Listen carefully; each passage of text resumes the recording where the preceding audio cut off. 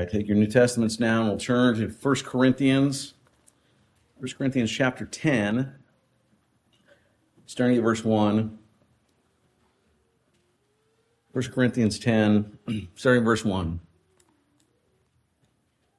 For I do not want you to be unaware, brothers, that our fathers were all under the cloud and all passed through the sea, and all were baptized into Moses in the cloud and in the sea, and all ate the same spiritual food, and all drank the same spiritual drink. For they drank from the spiritual rock that followed them, and the rock was Christ. Nevertheless, with most of them, God was not pleased, for they were overthrown in the wilderness. Now these things took place as examples for us, that we might not desire evil as they did. Do not be idolaters, as some of them were. As it is written, the people sat down to eat and drink and rose up to play. We must not indulge in sexual immorality, as some of them did, and 23,000 fell in a single day. We must not put Christ to the test, as some of them did, and were destroyed by serpents, nor grumble, as some of them did, and were destroyed by the destroyer.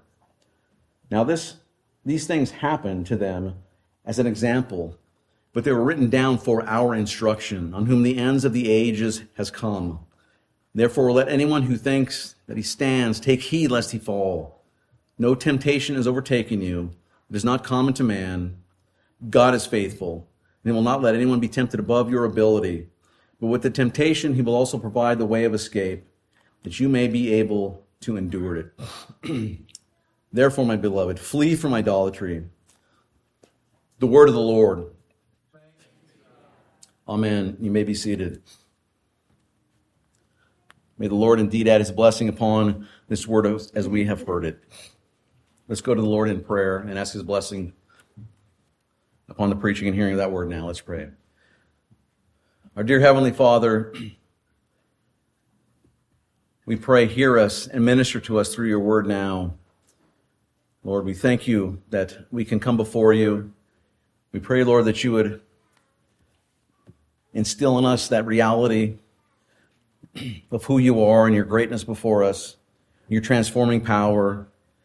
We pray, Lord, that you would instruct us, that you would change our hearts, that you would place your will in our hearts and minds, Lord, that we would love you in new ways, that we would think rightly, and that we would act according to your love. We pray, Lord, that you would be now with the hearers of your word, Lord, and the one who speaks it. And we pray that the meditations of all of our hearts will be pleasing in your sight. We ask all these things in Christ's name, and God's people said, Amen. Amen. Well, what a wonderful blessing that we can this Lord's Day celebrate again both sacraments ordained by the Lord Jesus Christ, baptism and the Lord's Supper. The Lord has blessed his church with many baptisms recently, and there are more to come.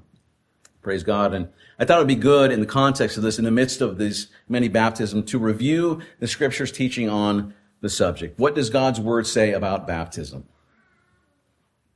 I want us to look this morning at 1 Corinthians 10 and see what we might learn from it. And we'll see that Scripture indeed is not silent regarding baptism. It's not silent regarding baptism. Scripture shows us, rather, what God wants us to do regarding baptism. God's Word tells us who the subjects of baptism are to be and who should come under the waters of baptism. What does Scripture teach about baptism? What does it tell us about this sacrament? It tells us that the sign of God's people has a point.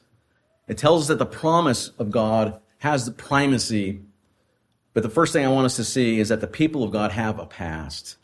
People of God have a past. God's people have a common history. They have a common past. And we'll notice how Paul begins this text in verse 1, where he says, I want you to know, brothers, that our forefathers, and then he goes on. And you see what Paul's doing here. Paul's writing to a church made up of almost, if not entirely, Gentile members. And if you know anything about the Corinthian church, which I'm sure you do, they were a very problematic group of people, right? Plenty of troubles, plenty of issues.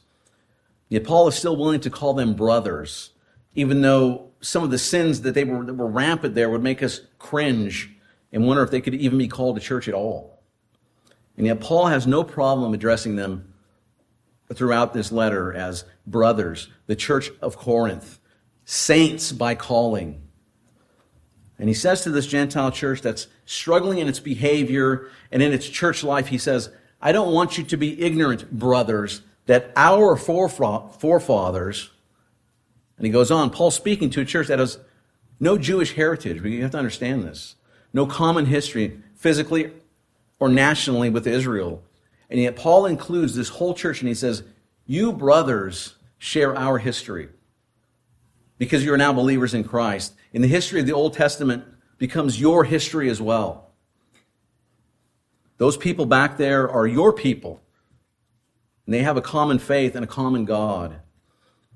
And this is significant because in our day, it's the dominant view that the church and Israel are two entirely different things, right? They can't be the same. There's no analogy there. There's no continuity. But when we read the pages of the New Testament, we see that Paul has no problem joining the Gentile church into the story that is already being told in redemptive history.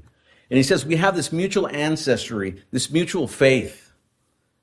The Bible makes clear that Jew and Gentile are branches grafted into the same root, and that we're being built into one man in Christ, right? Ephesians 2, 22, I believe, in that area, right? One man. We're not the far off or the near. We're being made into one man in Christ.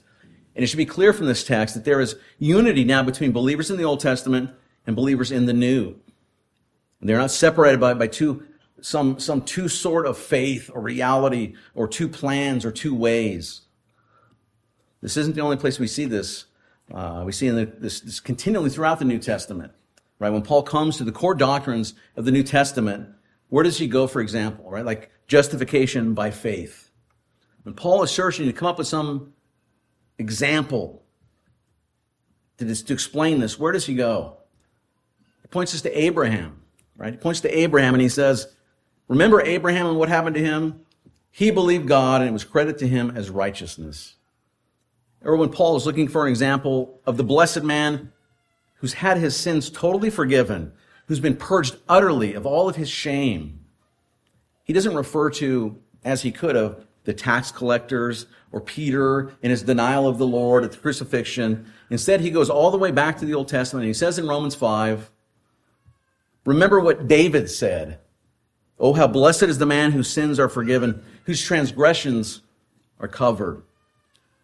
And Paul makes his case from the Old Testament because it is the history of God's people, right? God's one people, not two peoples or plans. And this continuity, according to Paul, even flows into the sacraments of the church, baptism and the Lord's Supper. As we see in our text this morning, we see that there is this connection, their mutual history, the past of the people of God, between God's people and the people in the Old and the New. What a wonderful truth this is, right? What a glorious truth even for us. God calls us and brings us into his story. This unfolding history of redemption throughout time of his people, of which he's made you and I a part, right? This is one glorious thing for which we should praise him and delight in his love and give glory to him. So that's the common past of God's people. And then we see that God's sign has a point, right? Let's look at what baptism means in the Old Testament, according to the New Testament, and what we can learn. And in doing so, we'll see whom are the subjects of baptism as well.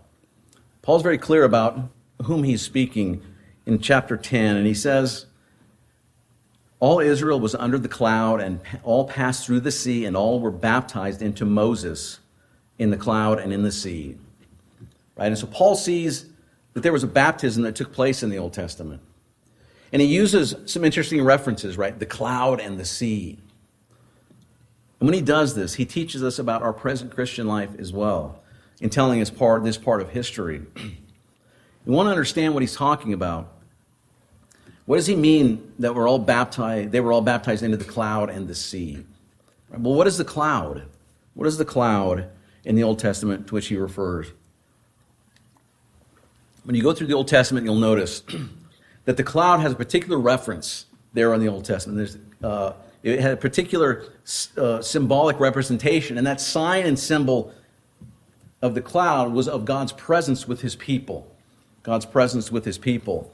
And so when Israel is led out in the Exodus, the cloud is there by day and a pillar of fire by night, as we just heard. That's God's way of showing that he is with them and that he is for them. Or think of the tabernacle in its construction, or the temple. This cloud comes and it fills the entirety of the temple in the tabernacle in order to show what? That God's presence is with them. He has come. He is there with his people, and he is for them. Right? And so when the people gather at Sinai, what do we see? This cloud comes and it settles on the mountain so that they know that God has arrived. And so when Paul refers to this cloud, he's clearly making a reference to God's presence. It's a specific incident that takes place in the Old Testament that we read about this morning in Exodus 14. Right? What did it say? It said that God's presence is with Israel in the sign of the cloud. He's leading them out, and they're in a panic. And the Egyptians are behind them, pursuing them. And we see this cloud leading them out, and then it rises and it goes to the back, and it becomes their rear guard to defend them. And Paul says regarding the cloud that they were under it and that they were baptized into it. Paul calls the movement of the cloud over them, oddly enough, a baptism. And then he goes on to say that they were baptized in the sea. In the sea. That might sound strange to us because the Egyptians were the main ones. They were the ones who got baptized. Right? They were the ones who got wet. But he clearly refers to this as a baptism. The sea is referring to the Red Sea, of course. And this is a well-known incident. This is the great redemptive act of God in the Old Testament. The parting of the sea, the Exodus, God's bringing his people through and out. And if we look at what happened leading up to this passage in Exodus, we see that God, what? He sent the angel of death on the night of Passover. And Pharaoh has finally said as a result, finally, take your people and get out of here.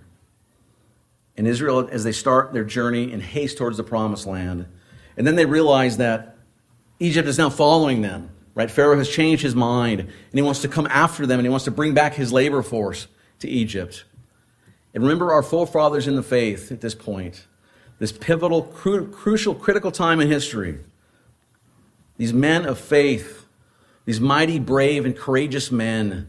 Remember what their response to Moses was? Is it because there are no graves in Egypt that you've taken us away to die in the wilderness? Why? What have you done to us in bringing us out of Egypt? Is not this what we said to you in Egypt? Leave us alone that we may serve the Egyptians.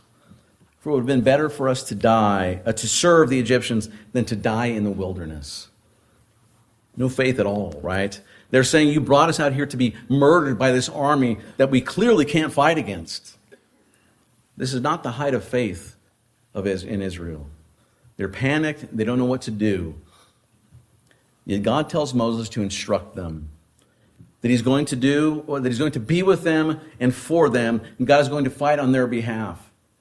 And they have but to what? But to watch the glory of the Lord and his power and his might and be silent. And notice when they come to the Red Sea, they don't say, this is awesome, it's Baptism Sunday. This is what we've been waiting for. Where we make our profession of faith and everyone knows our commitment to God, the God of Israel. That's not what they say. That's not what they say. What they find when they come to the Red Sea is certain death. Either by the army behind them, or they can die trying to get their children and their stuff through the Red Sea in front of them. This is not salvation in their eyes. This is not glory. This is not encouragement. This does not look like good news to them. This is not what the pure waters of baptism that we're normally used to. It's not how they see them. These people are so certain that this will lead to their death that they said it would have been better for them if they had died in Egypt in servitude to the Pharaoh. But what happens? God commands, and the east winds come, and it begins to separate the waters, and dry land appears. And then the whole nation marches through on dry land. We've heard this before, right? Is it the first time in the Bible, the first story that we hear historically in the Bible that if something like this happens? Right? Where else do we have these chaotic waters, these waters of chaos that are commanded to be separated by the presence of a wind. It's in the very first pages of Scripture. Right? The Bible says that the earth was formless and void, and the Spirit was hovering over the face of the waters. Creation is covered entirely by water. And the very Spirit of God, it's the same word for wind. The Spirit of God is hovering, blowing over the waters, and God commands that these waters separate. He separates the waters, and finally what appears in that event? So early in our Scripture, in the creation narrative, dry land appears. Dry land appears, a place where people can be established, where Adam and Eve can live and dwell and live after His commandments and glorify His name. And where else do we see this going on? Right? We see the same thing in the Red Sea, the crossing of the Red Sea. God commanded light, the same God commanded light to shine out of darkness. The God who commanded the waters to be separated at creation separates these waters, and dry land appears. And the people walk through, ultimately walking forth into a brand new creation. They're leaving behind the old world they're coming from. And again, this isn't the only story in the Bible that has all of these elements. Right? Remember, after the flood of the time of Noah, that great cataclysmic flood. You remember that time when God, He undoes all of creation and He recreates. And like at creation, the world is covered with water. And there's only one family floating on top of those waters to safety. And what does it ultimately, what does it take ultimately for this dry land to appear? Do you remember? God sends a wind, and the waters receded, and behold, dry land appears. And Noah and his family walk out into what is literally a new creation. And if you have time, perhaps later this Lord's Day, look at all that's going on in creation and then the story of the flood, right? It's a redoing. It's almost point by point what God does. God creates, and then He undoes creation, and then He creates again. It's a new creation. It's a place where they are established to walk in God's ways and live before Him in faith. Right? And so there's this connection in Scripture that we see. And we see Peter, the apostle, in 1 Peter 3:20, he refers to the flood in reference to a baptism. He's able to look back at the flood and say, that was a baptism. Like Paul looks at the Red Sea, and he also says, that's a baptism. And as these people walk through the waters of the sea, because God sends a wind and dry land is created, and behold, a new creation is being entered into by those who were saved through that event. And notice as Israel passes through these waters, Egypt is left behind and renounced. Israel's done with that old way of life. And they're being issued forth into the whole new way of life. God's calling His people now by His name through this action. And notice what's going on, right? They renounce that old life. God's name is placed upon them, and they become His people through this action. And they're called from that time forward to live for Him. Again, notice in Exodus 14, before He parts the sea, they have no faith, which is interesting. Right? Prior to their baptism, they don't give a grand profession of faith. They have very weak, if not non-existent faith. And they say it would have been better for them to have died in Egypt than for God to lead them out to the slaughter. It's only after the Red Sea crossing, right, that they turn back and they see Egypt dead in the water and they say, now we believe. And notice their faith comes after that baptism, right? Again, verse 30. Thus the Lord saved that day from the hand of the Egyptians, and the Lord saved Israel that day from the hand of the Egyptians, and Israel saw the Egyptians dead on the seashore. Israel saw the great power that the Lord had used against the Egyptians. So the people feared the Lord, and they believed in the Lord and in His servant Moses. Right? It's after this event that they have faith and they believe.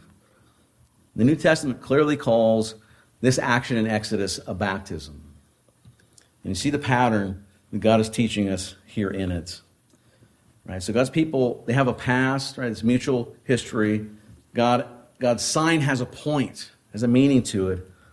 And then God's promise in this sign has the primacy, right? It has the primacy. Notice that baptism is not primarily and first and foremost about our profession of faith. And many times we look at it this way, and we think the core of baptism, the very center of it, is our announcing to the world that we're going to follow God, and that the one being baptized is the active party. And I'm sure this is not unfamiliar to most of you. And that sentiment is somewhat understandable. There's definitely a responsibility to follow God that flows from baptism, even as we heard this morning as the children came under the waters of baptism. But that's not its essential meaning. It's not what is happening at baptism. It's a byproduct of baptism. It's not a profession of faith of the one being baptized, but it's a profession of God's faith and his promise, a sign of what God is doing for his people. It's a sign of God's presence with and for his people.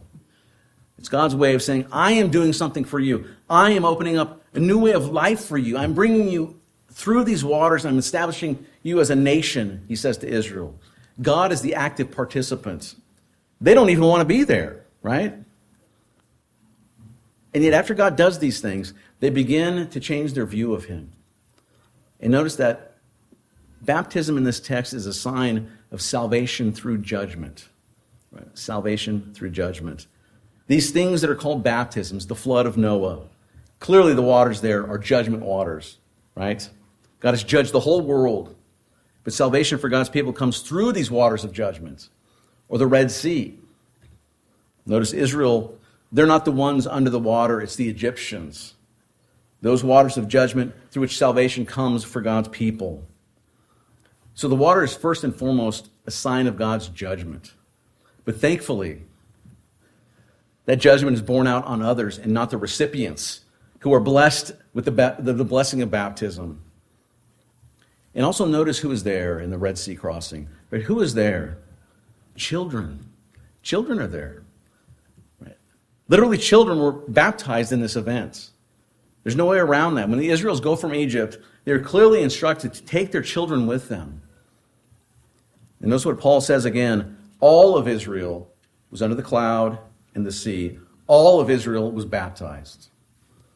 All of them had these happen to them. And so literally, small children and infants were brought through baptism way back then in what Paul calls a baptism. And we see there that this is this historical community that we are connected to. And they have this historical baptism that the Bible presents to us in the New Testament, clearly calling it a baptism. And everyone is involved, young and old alike. And we have to ask, as we look at this data, as we look at this overview, this outline of history, what are the implications of that baptism? What is the requirement of that baptism? What does it ask of us? Well, what's required after they are baptized is faith. It's faith. And how do we know this? Again, look at the Corinthians. Paul's trying to teach them something. And he says in verse 1, do not be unaware. And in verse 6, these things took place as examples for us. In verse 11, these things happened to them as an example, but they were written down for our instruction. And he uses this illustration of Old Testament Israel, and he says, look, these people had a baptism, they had a meal, spiritual food and spiritual drink, and they drank from the spiritual rock, and that rock followed them, and that rock was Christ. And he's telling them to look at the similarities here. They were God's people. They had sacraments like baptism in the Lord's Supper, a sign and a meal. They had Christ with them in the wilderness. And notice in verse 9 what he says. We must not, like they did, put Christ to the test. And by the way, what a wonderful text showing that, yes, indeed, Jesus is in the Old Testament. Because that's what he's saying they did. They were testing Christ. They were putting Christ to the test way back in the Exodus, the second book of the Bible. And Paul says they had all of that, but some of them did not mingle all those things, all those benefits with faith. And what was the result? They perished in the wilderness. And Paul is definitely giving us a warning here in 1 Corinthians 10. And it's a very stern warning. It says, beware that you do not do what they did, lest you fall in the wilderness like they did. So there is this historical community that we are connected to. They had a baptism. That baptism included infants. all of those covenant community, everyone in that community, and it requires faith following that baptism. What does that mean for us? We saw in the Old Testament that baptisms refer not to signs of the participants, the receivers, not their faith, right? But first and foremost, and not even signs merely of salvation, but rather they were a sign of judgment waters through which salvation comes, right? Redemptive judgments, you might say. And in each of these examples in the Old Testament, both adults and their children were involved in the baptism's watery judgment that led to their salvation and ultimately to new creation. And so we see this pattern here. And the question ultimately is, what? Is this still true in the New Testament? Is that how baptism is spoken of in the New Testament as well? Right? And we look at the imagery that's used in the New Testament and we see what? Mark chapter 10, we have James and John, right? And they come to Christ and they say, when you come into your kingdom, we want to sit at your right and your left. And what did Jesus say to them? He says, can you be baptized with the baptism I'm about to be baptized with? What's he referring to there? His crucifixion, right? His crucifixion. And he looks forward to the cross and he says, there I will be baptized. Can you do the same thing, James and John? And it shouldn't surprise us that the cross is looked at in the scriptures as a baptism, right? And how does this make sense? It makes sense if you realize that the flood of Noah and the crossing of the Red Sea, those were judgment waters. And they came and they destroyed the enemies of God. And that's exactly what is happening on the cross. God is pouring out his wrath and his judgment on his enemies. And he's doing so through the crucifixion of his beloved Son. Our sins, our death, our destruction is being borne on this one on the cross as he is baptized with the wrath of God, the full wrath of his fury. God pours it all out on him for the sins that we have committed. And this shouldn't really surprise us, right? Because when we talk about baptism, those images, in one sense, come to mind, even if we don't really make the connection outwardly and obviously. Right? Because when Paul says we're buried with him in baptism, well, how do you get buried? You die. And he's already making here, Paul, is this linkage between Christ's death and our baptism. And so when we look at the cross, we look to that cross and we see that that was a judgment, the judgment waters of God being poured out upon Christ, his Son. And it's a redemptive judgment, praise God. It's a redemptive judgment. And it's also interesting what happens once these judgment waters are poured out. If the Old Testament pattern is this, right? Waters of judgment, God sends a wind, then new creation. Do we see this in the New Testament? Does this stop in the Old? Is it something that's left behind? Notice that once Christ has died, and once God, by the power of his Holy Spirit, or that's the word again, connected with wind, raises him from the dead, he comes forth as the first man of what? The new creation. And as Christ ascends, what is the first thing that takes place? The book of Acts says that suddenly there came from heaven a sound like mighty rushing wind that filled the entire house where they were sitting. And they began to speak in tongues, and fire sat above their heads. The Spirit comes in the form of what sounds like rushing wind. And what is the result of that wind, that Spirit coming down on these people and speaking in these tongues? Remember what happened following that? It says that 3,000 are added to the church. 3,000 people are added to the church. Right? Judgment comes, wind comes, a new creation begins. And all of a sudden, those who are lost and dying are being born anew. And by the end of this event, where the mighty rushing wind comes, the Spirit comes down, and Peter then, under the inspiration of the Spirit, he says at the end of that sermon in Acts 2, the promise of the Holy Spirit that has been poured out, that you will see and hear,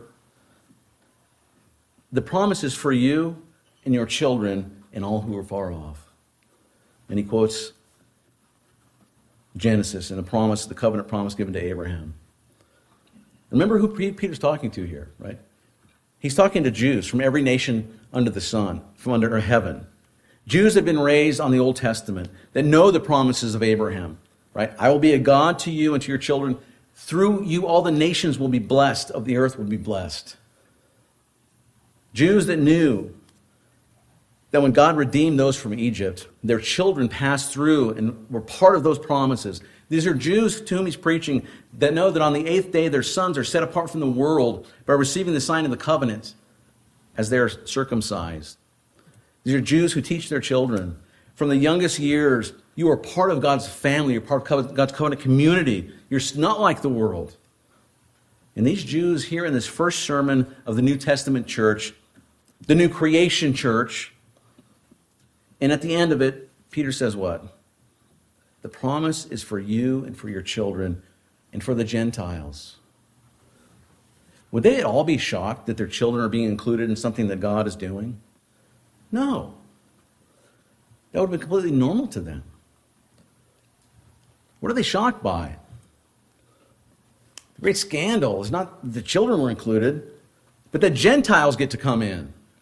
Right? Not at all that their children get to come in. It's always been part and parcel of their faith. And so Peter tells us there that is going to continue. And that's why we see in the rest of the book of Acts that when an individual believes and they have a household, who else is baptized? Everyone in the household. Right? They're all brought into the visible church and receive the sign of that visible church, the covenant, the sign of the covenant. The way of faith continues from the Old Testament into the New. And you'll notice that we see this not only in Acts, right? But when we open the epistles, Ephesians, for example, and Paul begins to instruct the church, what does he say? He says, listen, as I tell you about all the blessings that you have in the heavenly places, you are seated right now with Christ in heaven, in glory. God, who foreordained all these things before the foundation of the world, he chose you before you were born to be part of the family of God. You who were dead in your trespasses and sins, you've been made alive together with Christ. And he goes through all the blessings of salvation, right? All the blessings, and then he begins to instruct the church. He says, husbands, love your wives like Christ loved the church. Wives, submit to your husbands as to Christ. And he says, children, someday in the future, when you get bigger and you reach this mysterious age of accountability and become Christians, then obey your parents in the Lord, for this is right. That's not what he says. It's not what he says. It's not his word to the children. Notice Paul makes no differentiation in the congregation between the young and the old. He says, children, obey your parents in the Lord, for this is right. And he even goes on to the masters and servants, right? And so Paul in Ephesians covers his whole household. And he says, all of you have the same promises that come from these first 3 chapters I've just told you, of the blessing and glory of your salvation and who you are. All the blessings I've told you about in those chapters, I'm speaking to each one of you. And he says, children, obey your parents, notice, in the Lord, for this is right. This is the first commandment with the promise. And he quotes there the Decalogue, right? The 10 commandments. And that was clearly given to the Israelite children because they were part of the covenant community. And this doesn't change when we come into the New Testament as far as how God views our children. And that is why, brothers and sisters, we brought these children this morning, these covenant children, for baptism without shame and without apology. We affirm what God has done and what he has said through all of history, that he is a God for us and for our children after us. And notice, these waters are just the beginning of their walk with Christ. These waters will call them to believe in the Lord Jesus Christ day after day after day. And it will call them to repent of their sins day after day after day. And these waters will name them. And these waters that were judgment for Christ, their Savior, will become a sign of their salvation. But they will also be, for them, a warning, just like we are seeing here in 1 Corinthians chapter 10. And so, dear brothers and sisters, you who have come into the waters of baptism, Christ has named you with his own name. To you are the promises of God. And they demand that you repent and that you believe every day of your life as you look to Christ, your Savior. Right? You see, it doesn't just demand that life from the little ones. It demands that from all of us, which is, by the way, why when we pour out the waters in baptism, we are required to warn the congregation. Remember your own baptism by which you were vowed to God. As you pass through those waters, you renounce the world, the flesh, and the devil. And now God is calling you. He's saying, I am blessed. I have blessed you with myself. Don't turn back on those blessings. Don't go back to your former way of life. I brought you into a new creation. I've made you new. Continue to repent. Continue to believe and trust the gospel. And you see, this is not some sort of strange magical guarantee. This is God's promise and blessing of himself to us. And it requires of us faith in the God who gives the gift. And that requirement is all lifelong. We throw ourselves on the work of our Savior. We rest in his strength. We rely in his provision. He must be everything. Because in those waters of baptism, the very judgment that you and I deserve were already poured out on Christ, the one who bore those flood waters and was drowned underneath them, so that you and I might be set free to live for him. Free not to sin, but free from sin. That we might live before the face of God as the new creations that we now are. And if we have failed in those things, and when we fail to do so, the glory is that we can look back and we cling to those promises that God made when he marked us. And that we might reaffirm through repentance and faith that Christ is ours and we are his. Glorious. And you see in baptism, it shows us that we are God's all lifelong. Will never let us go. Baptism says that God calls us to make every decision for Jesus, that we might all lifelong look to the one who bore our judgment, and in gratitude give ourselves to him afresh and again and always. And if we have fallen, and when we have fallen, to repent of those things and to look to who we are through baptism once again, trusting in the promises of God that he made. This water defines you. Baptism tells you who you are, even when you don't feel like it does. His promise, his gift is greater than our feelings. It's greater than our failures. So may you remember who you are this day and every day, and look to Christ afresh for your salvation and for your very life. And may we pray and plead these promises for our children, that they all life long will believe in the same faithful Savior who has claimed them in these waters of baptism, as we too remember and rest upon this same Christ who is our life and who is our peace. Amen. Let's pray. Our Heavenly Father, our loving God, we praise you for your work in our lives. We praise you for calling us out of a dead and dying world and giving us life in Christ, eternal life and a home in glory, a new heart to reside with you forever. We ask that you would help us anew to believe who we are by virtue of your work in our lives, in calling us and naming us, and that we are new creations. Lord, help us to walk after you with all of our lives. Lord, we do pray for the children of this church, that you would bless them, that you would protect them in every way, and that they would love you with all their hearts. And as they go through this life, that they would cling to you more and more. They would come forth like the children of Zion. We pray, Lord, for the parents in this congregation as well, that they would love their children and rear them according to your word. We grant, Father, that the husbands and wives would love one another with a Christ-like love and sacrificial service one to another. Lord, we pray as well for those who are single among us. Grant them the comfort of your love and providence and provision in their lives. Lord, we pray your perfect will for them, and that it is your pleasure to bring others into their lives and bless them with companionship and relationship, that you would protect them in these things, that you would give them discernment, and they would follow your word, and they would bring you glory.